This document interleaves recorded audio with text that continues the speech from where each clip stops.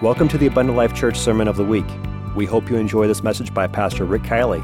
For more information about Abundant Life Church, please visit www.abundantlifechurch.org. If you received a bulletin today, you received a handout. I'm starting a series, maybe some interruptions in it, but I'm going to entitle this series called Helping the Hurting. Helping the hurting. I believe that we can have crowded pews and lonely people.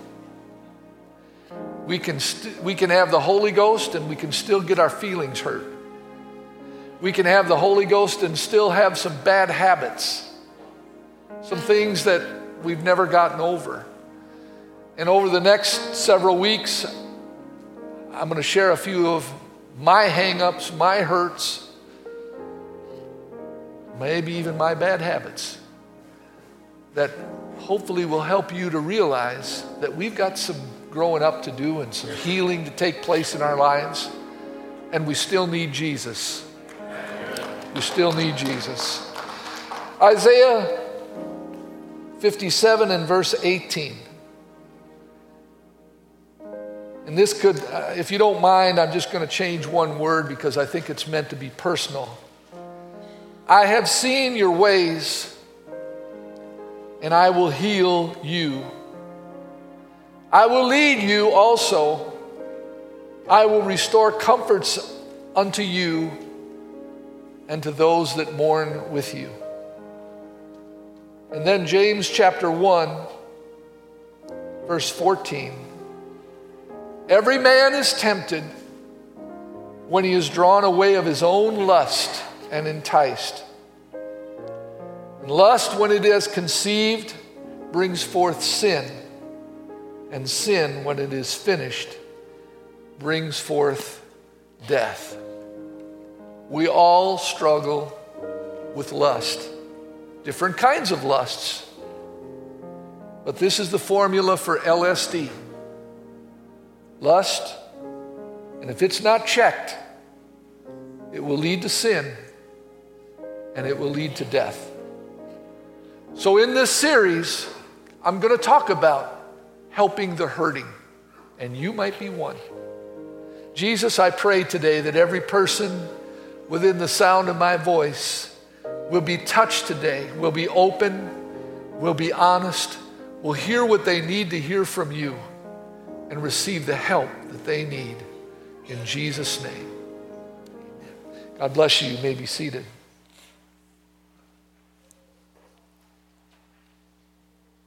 One day a father on a Sunday afternoon wanted to take his Sunday afternoon nap.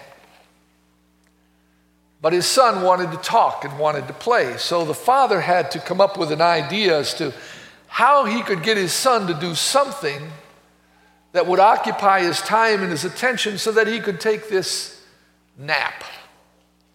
So he just happened to be looking through the newspaper and he saw a picture of the world. Big old globe and countries on it. And he decided, I'll cut this up. So he took a scissors and he cut it up and he tore it into 40 or 50 pieces. And the young boy couldn't possibly know where all of these countries were, much less even the continents. And so he said, son, he said, I want you to put this world together for me. And when you're done, we'll play together. The boy said, okay, Dad. So he started to play with it, and the dad started to doze off, and after a few minutes, the boy said, Dad, I'm done. I've got the whole world put back together. And the father said, you couldn't possibly have put all this back together. How did you do this? And he said, well, Dad, he said, I noticed on the other side there was a picture of a man. So I just put the man back together, and then the whole world came together. See, if we can just get our lives back together, we're not going to change the whole world. I hate to burst your bubble, but we are not going to reach 6 billion people. But we and Jesus got to get some things worked out.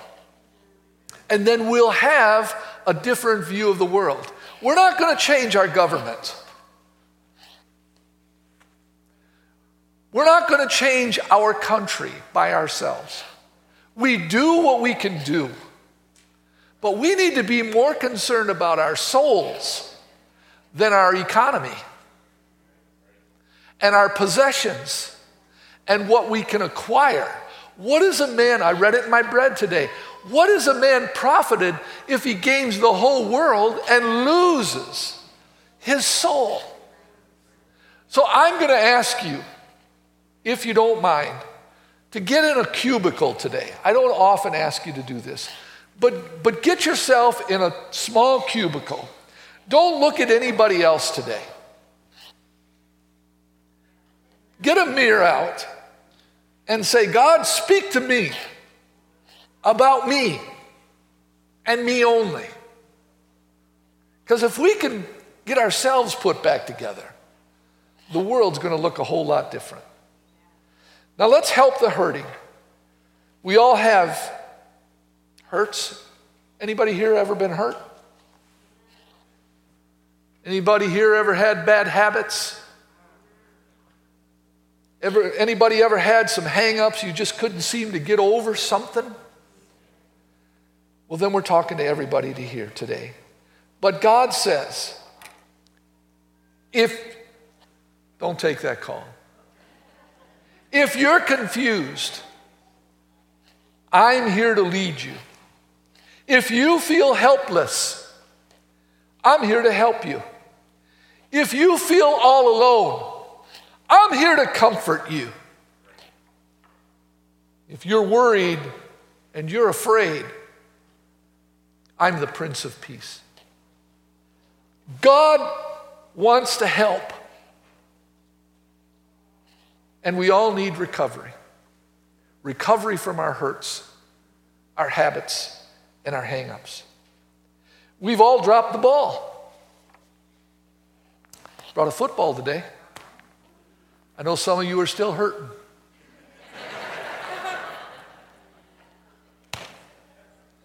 Remember my word, gooey.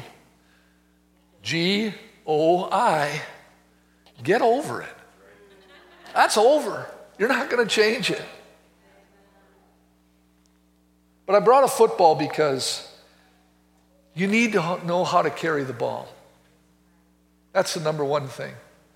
I remember hearing about Vince Lombardi. The first thing he did when he became the coach is he held the ball in the air and said, "Gentlemen, this is a football, and it must be protected at all times." And one of the first things you're going to learn as a running back is that you put the ball, your hand comes around the top of it, and the bottom part goes into where your elbow would be, except on the front side. You are taught, listen, this will all work spiritually, you are taught to hold the ball tight and high. Tight and high. The reason is that the other 11 guys want to take the ball from you. The thief comes to steal, to kill, and to destroy. He is out to defeat you. He is not happy that you have come to an altar and repented of your sins. That did not make him happy. He was not happy when you were baptized in Jesus' name for the remission of your sins. He did not rejoice. And when God filled you with the Holy Ghost and gave you his greatest possession, himself, he was not happy with that. And he's out to steal, kill, and destroy every good thing that God has given you. So you hold the ball tight, and you hold it high, and you keep it in your possession. But let's be honest. We've all dropped the ball at one time or another. You see, the reason you're taught to hold the ball tight is because people are punching at it. And if you hold it out here, somebody from behind can come from behind you that you don't see and knock it out. Hold it tight and protect it. And when the ball is dropped, and it will be dropped. Oh, come on now. We've all dropped the ball. It will be dropped. We must recover the ball. We must recover. We don't just quit. We admit we dropped the ball. I'll tell you how to defeat the devil. Admit it. I dropped the ball. You know, since we're on football a little bit here today, I remember the Miami Dolphin game. How many of you remember the Miami Dolphin game? Focus on good things, folks. But I remember the end of the game, the quarterback dropped the ball. He fumbled the ball. But one of his teammates came along and jumped on it. And they retained possession. Anybody preaching with me today? Even your best player can drop the ball. And even an insignificant lineman can save the game because the ball has been recovered. Some of you are looking at this ball and saying, is it deflated?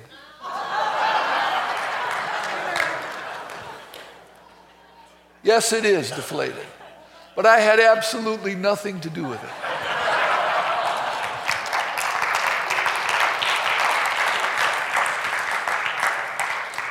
But here's my point.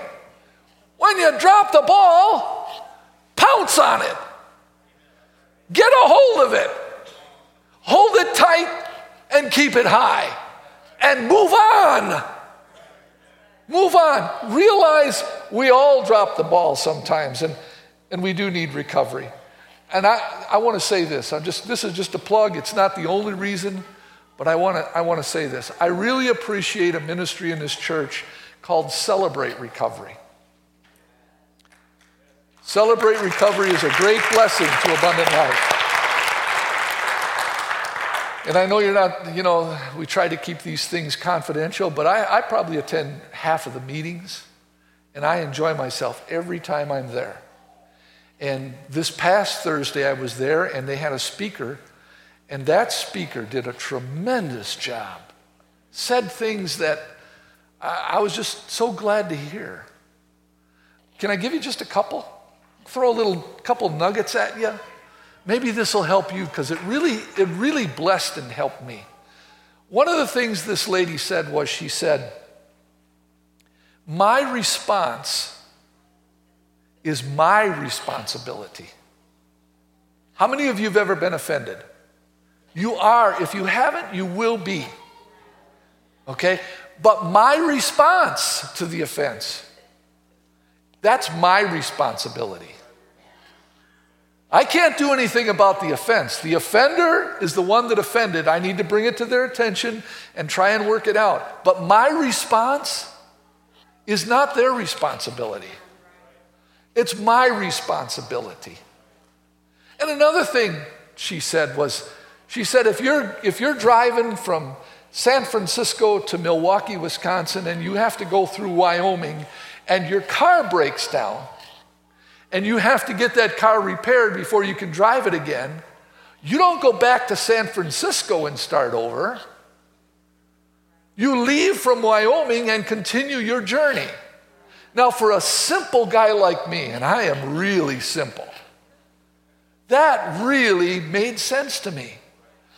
We've dropped the ball. We don't have to go back to San Francisco and start all over again.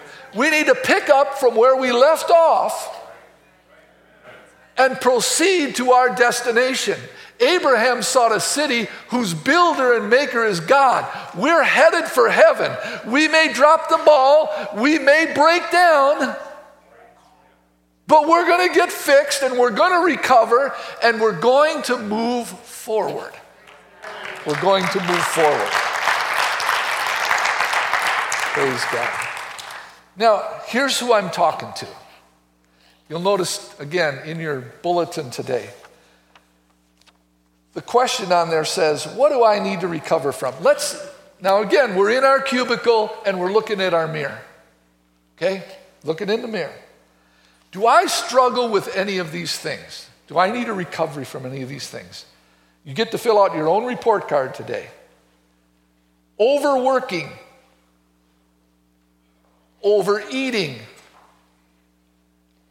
alcohol and drugs, overspending, grief, guilt, anger, fear, divorce, abuse, sexual addictions, codependency, insecurity, perfectionism, hypochondria, hurtful relationships, gambling, procrastination, and the need to control.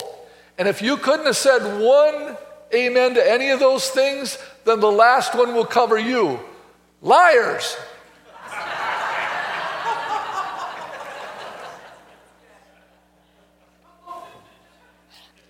We struggle with this stuff, folks. We deal with this every day. But on Sunday morning, how do you like my suit? I shaved. I got my deodorant on. I took a shower. My foo-foo juice is called Jake. Sister Honey bought it for me. I'm looking, man, you wouldn't think I got a problem in the world. Everything goes my way. Look at this suit. I've had this suit for probably 10 years. I'm sure glad it fits.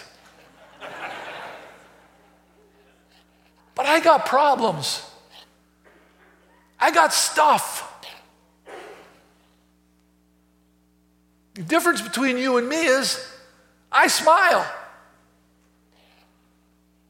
I might fake it better than you do.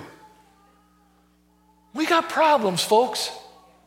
In this world, Jesus said, in this world you will have tribulation. You think it just comes at the tribulation period? It comes every day. And we got to learn to deal with it. We got to learn to deal with it. Now, let's start here. What do I need to recover from? Well, answer one. Step one in recovery is I need to realize I'm not God. That's the answer in the blank. I'm not God. Now, one of the greatest problems that we have as Christians is we still have to deal with pride. And this is a greater problem for men than it is for women. Women have a different set of problems. Men have a different set of problems. That's why God brings us together in marriage, because my wife needs to help me with my problems and I need to help her with hers. But they're distinctly different because we are the opposite sex. Okay? But we really struggle with pride. Now, it doesn't mean that women can't be prideful. They can be prideful too. But we don't like to admit weakness. We don't like to admit that we need help. But we do. We do need help. That's why one of the great things about your relationship with God is even when you got pride, you can go to God and talk like you're a child. You know, have you noticed that you do that in your prayer time? I do it all the time. I tell God that I'm weak. I tell God that I'm hurt. I tell God that I'm struggling. I tell God how much I need him. But I don't do that with men. Very, very, very seldom will I open up to somebody and say, man, I'm hurting. Because I don't want to be a complainer and a whiner. And I don't want to admit I'm weak. But humility will really help you on the road to recovery. It'll help you. I need to admit that I'm powerless against wrong things that I do. And I'm not very good at managing my life. I'm not. Remember what I've told you this before. One day I looked in the mirror and saw what I was, and I said, God, here's my notice. The guy in the mirror is fired. You've done a pretty poor job. You're fired. And Jesus, you're Lord. That's where it starts. But there's a lot of pride to work through. That's why it's so hard to come to the altar for men. Come to the altar and get on my knees, or come to the altar and lift my hands, or come to the altar and admit that I have a need. I can't do that. Pride. Pride. But inside, every one of us is just a scared little kid looking for a big daddy. It says, God, you're big enough. God, you're strong enough. But at the same time, you have to admit that you're not. And that's how you get on the road to, even Paul said it this way, Romans 7:15, that which I do not, for that which I do, I allow not. That what I did, that I do not, but what I hate, I do. Now that's a lot of confusion. What it means is, the things I say I shouldn't do, I'm doing them. And the things I should do, I'm not doing them. The things I once loved, I now hate. And the things I once hated, I now love. I hated going to church. I love going to church. I loved sin. Now I hate sin. What's happened? But I still struggle with my decisions. I'm still tempted in all points. Can anybody say amen? We're still tempted. Now, can I throw this in? It's not in my notes, but temptation is not a sin. It's yielding to temptation that makes it a sin. I'll get off that. Number 2, what's the cause of my problem? The cause of my problem, this is answer number 2, is my sinful nature. That's my problem. Paul said, I know in my flesh dwelleth no good thing. No good thing.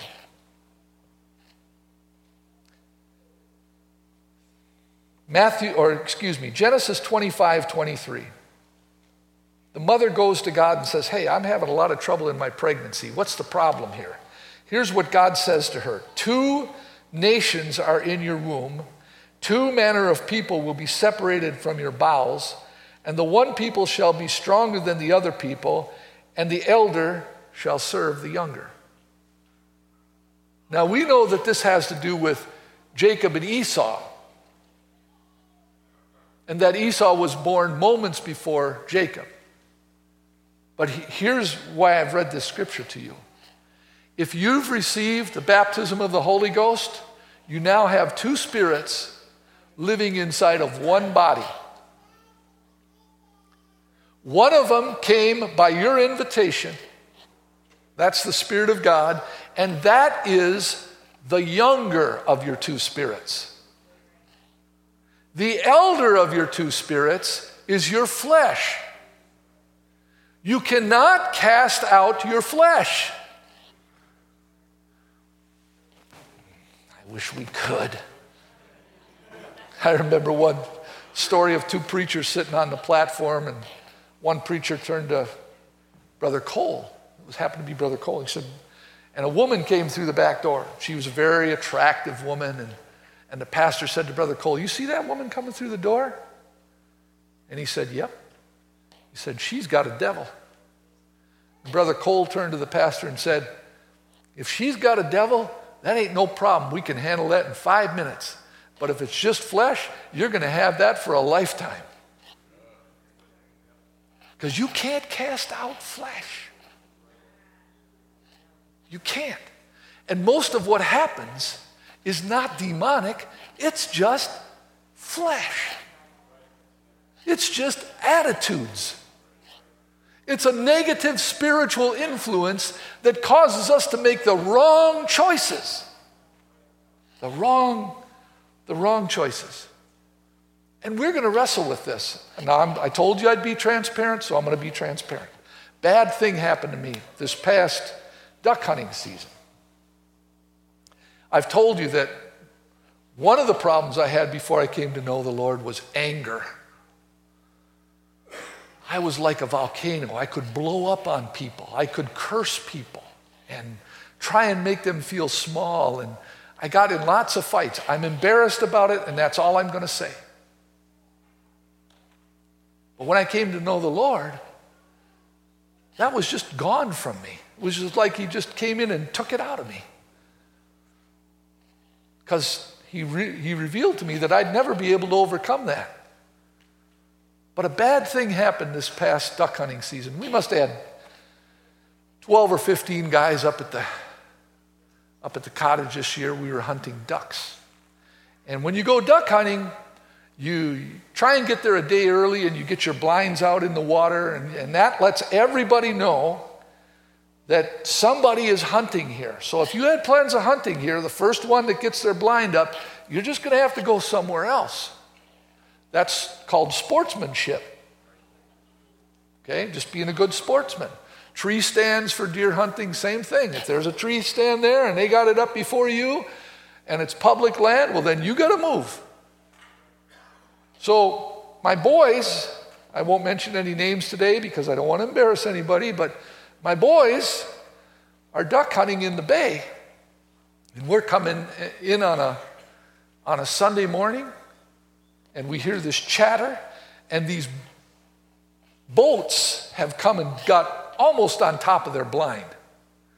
They're hunting blind. Now they're hunting with 12-gauge shotguns, which have a pretty good amount of range. And these fishermen came and got real close to these guys, and we understood that they'd been taunting them while they're fishing. My son is driving the boat, and so he comes up, and they must have thought he was coming too fast, and so they swore at him. And I lost it. I got angry. They cursed my son, and they taunted the boys, and you don't mess with family. You know what I mean? And that goes for the family of God, too. If you want to know my weakness, here it is. Talk bad about the church. And I'm not just talking about my immediate family. I'm talking about the church family. Well, you know, this is what I don't like about this church. I'm already on edge when you say that. I'm already ready to defend. Even though I know we're all imperfect, but family. Hey, I hope I'm not justifying myself here. I'll come back to that. But Jesus said, if you offend one of my little ones, it'd be better for you that a millstone were hanged around your neck and you were thrown into the sea. That sounds pretty protective to me. So that's probably how I justify my anger. And pretty soon there's a shouting match going on, and they're doing talking, and I'm doing the talk, and my son has got his hand on me. Dad, calm down. Don't argue. You can't deal with idiots like that. Just leave them alone. Don't say anything. I'm angry, though. I'm mad. So they call the cops. Yeah, we got these guys out here, they're hunting with shotguns, and they threatened our lives with shotguns. And it gets worse and worse and worse. And finally the police come, and everybody gets to tell their side of the story, and the cops just throw up their hands and say, well, it looks like you guys had an argument, nobody got hurt, no harm, no foul, and we're out of here. But my day was ruined because I felt like I had been a bad example. I had fallen back into an old habit. Habits, hangups, and hurts. Back to an old habit of getting mad at people and shouting, and I didn't cuss them, right? The 12 or 15 of you know that I didn't cuss them, but I'm embarrassed about that. I'm still embarrassed, and that's months ago. It takes a while to get over that stuff. But you got to learn from it, and you got to realize that you got to be on guard because you're going to wear this flesh as long as you live.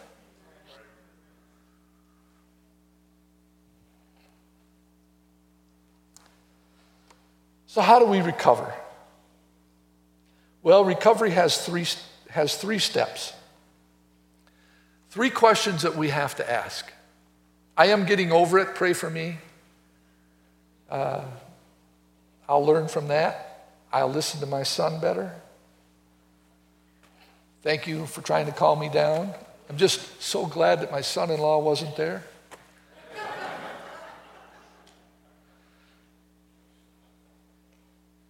I'll just stop there. Recovery has 3 steps. Question 1, what is the cause? What is the cause of my problem? What are the consequences? And most importantly, what is the cure? What is the cure? For any of the things, the 20 that we read to you earlier, what is the cure? So let me give you some answers here. Item B, answers 3 and 4. By denying our humanity, this is the cause, and trying to control everything for selfish reasons. That's the cause. The cause is you're human. You're fleshly. And you want to control everything for your own selfish reasons.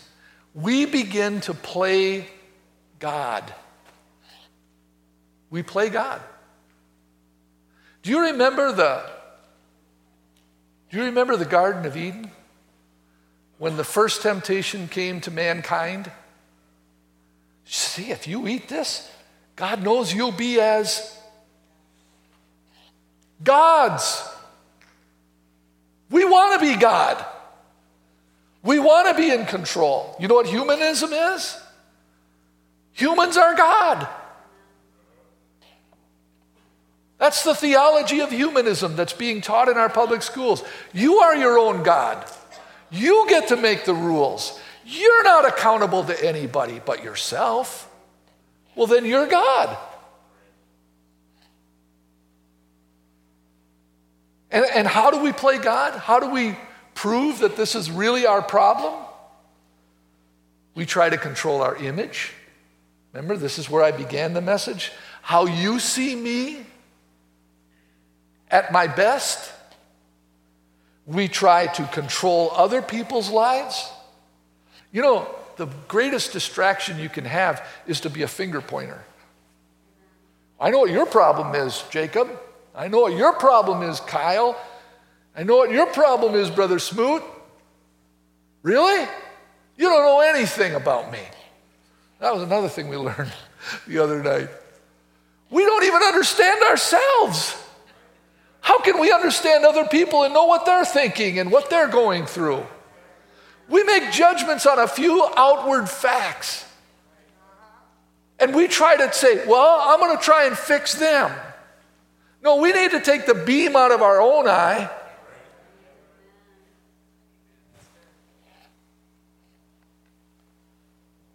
We try to control our problems. I can fix this. I can fix this. God, go help somebody that's got a big problem because this little thing, I can handle this. I can fix it. Really? Is that why you toss and turn at night?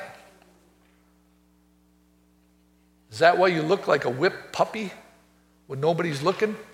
Because you can fix it? I don't think so. I don't think there are very many things that I can fix. So you all laugh at me when I say I'm not a very handy guy, but I can destroy things and I can burn things and, I can get rid of it that way. And you all laugh at me. But you know what? You're the same as I am. There's a lot of things you can't fix. Can you fix your marriage? Can you fill yourself with peace, joy, and righteousness? Can you supply all of your needs if you have, no matter how many hours you work in a week? There's a lot you can't fix. And then we try to control our pain. I can endure it. Hey, I'm really glad to hear about the ladies and men's fasting that we're talking about here. And one of our targets, by the way, this is just a side note, one of our targets is Marge Franklin. Praying and fasting for a move of God, for healing, signs, wonders, and miracles in our church. Jump on this fasting. Join us. Join us. Because there are things that are out of our control, we can't control. What are some of the consequences? 4 consequences of trying to play God. This is answer number 5. A, fear. When Adam realized that he'd been tricked by the devil, what did he do? He said, I was afraid.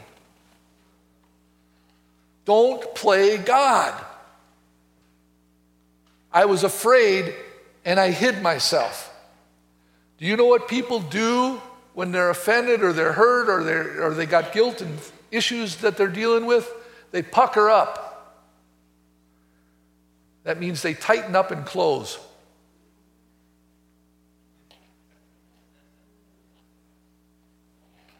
He was afraid, so he went away from God.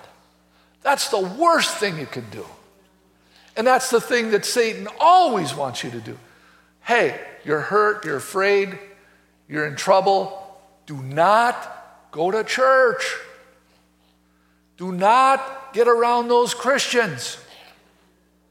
Stay away. Become a cave dweller.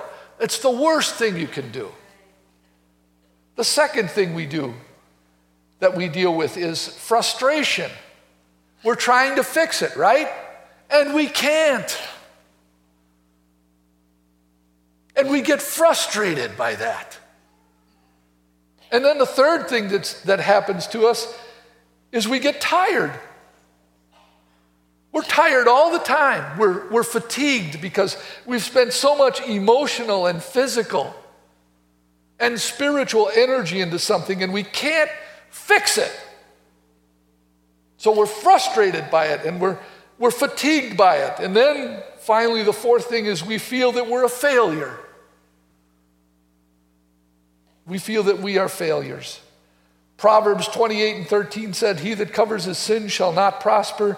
Whosoever confesses and forsakes them shall have mercy. Do not enter into denial or become God's handyman.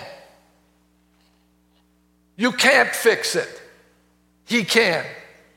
If he can create it, he knows how it's supposed to work. He can either fix it or replace it. He'll give you a new heart and a new spirit. But he's the only one that can. That's why we need to go to him. So the answer, number 9 on 6, the cure, is to admit that I am powerless. I don't have what it takes, but God does. This is 2 Corinthians 12:9. My grace is sufficient for you. My strength is made perfect in your weakness. So Paul came to this conclusion. If that's the case, then most gladly, therefore, will I rather glory in my infirmities, that the power of Christ may rest upon me. You see, mercy is when I don't get what I do deserve. But grace is when I get what I don't deserve. Well, God will give me his grace if I'll get my life together. No. Don't try and put the world together. Come to God with your torn up, broken pieces and let him put you together. That's what'll work. Let's stand together.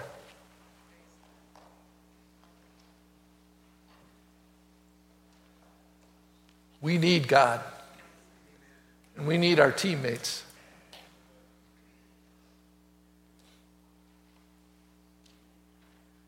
You say, well, I'm not hurting so bad. Well, then it's your turn to help somebody that is.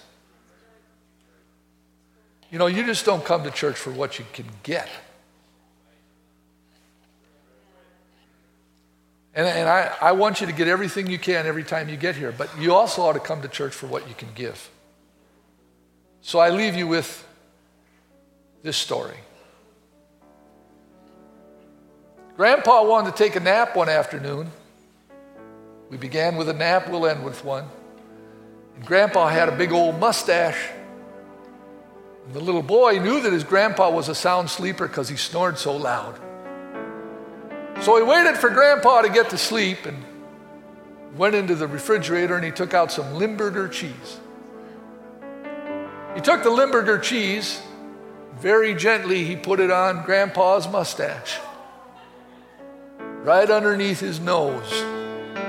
After a few minutes, Grandpa woke up and he said, "Something in this room stinks." He got up from his nap and he walked into the living room and he said, "And something in this room stinks." He opened up the door and he stepped outside and he said, "My God, the whole world stinks."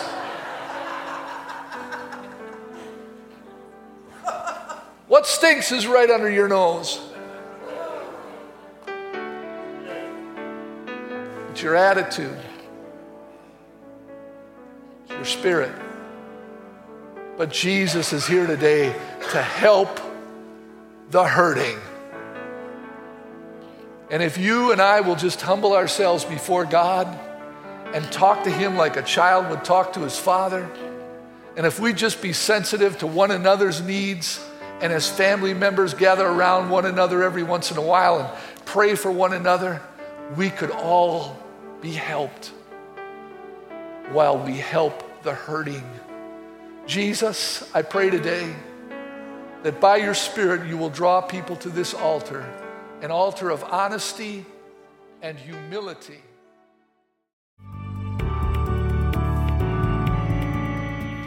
Thank you for listening to this Abundant Life Church podcast.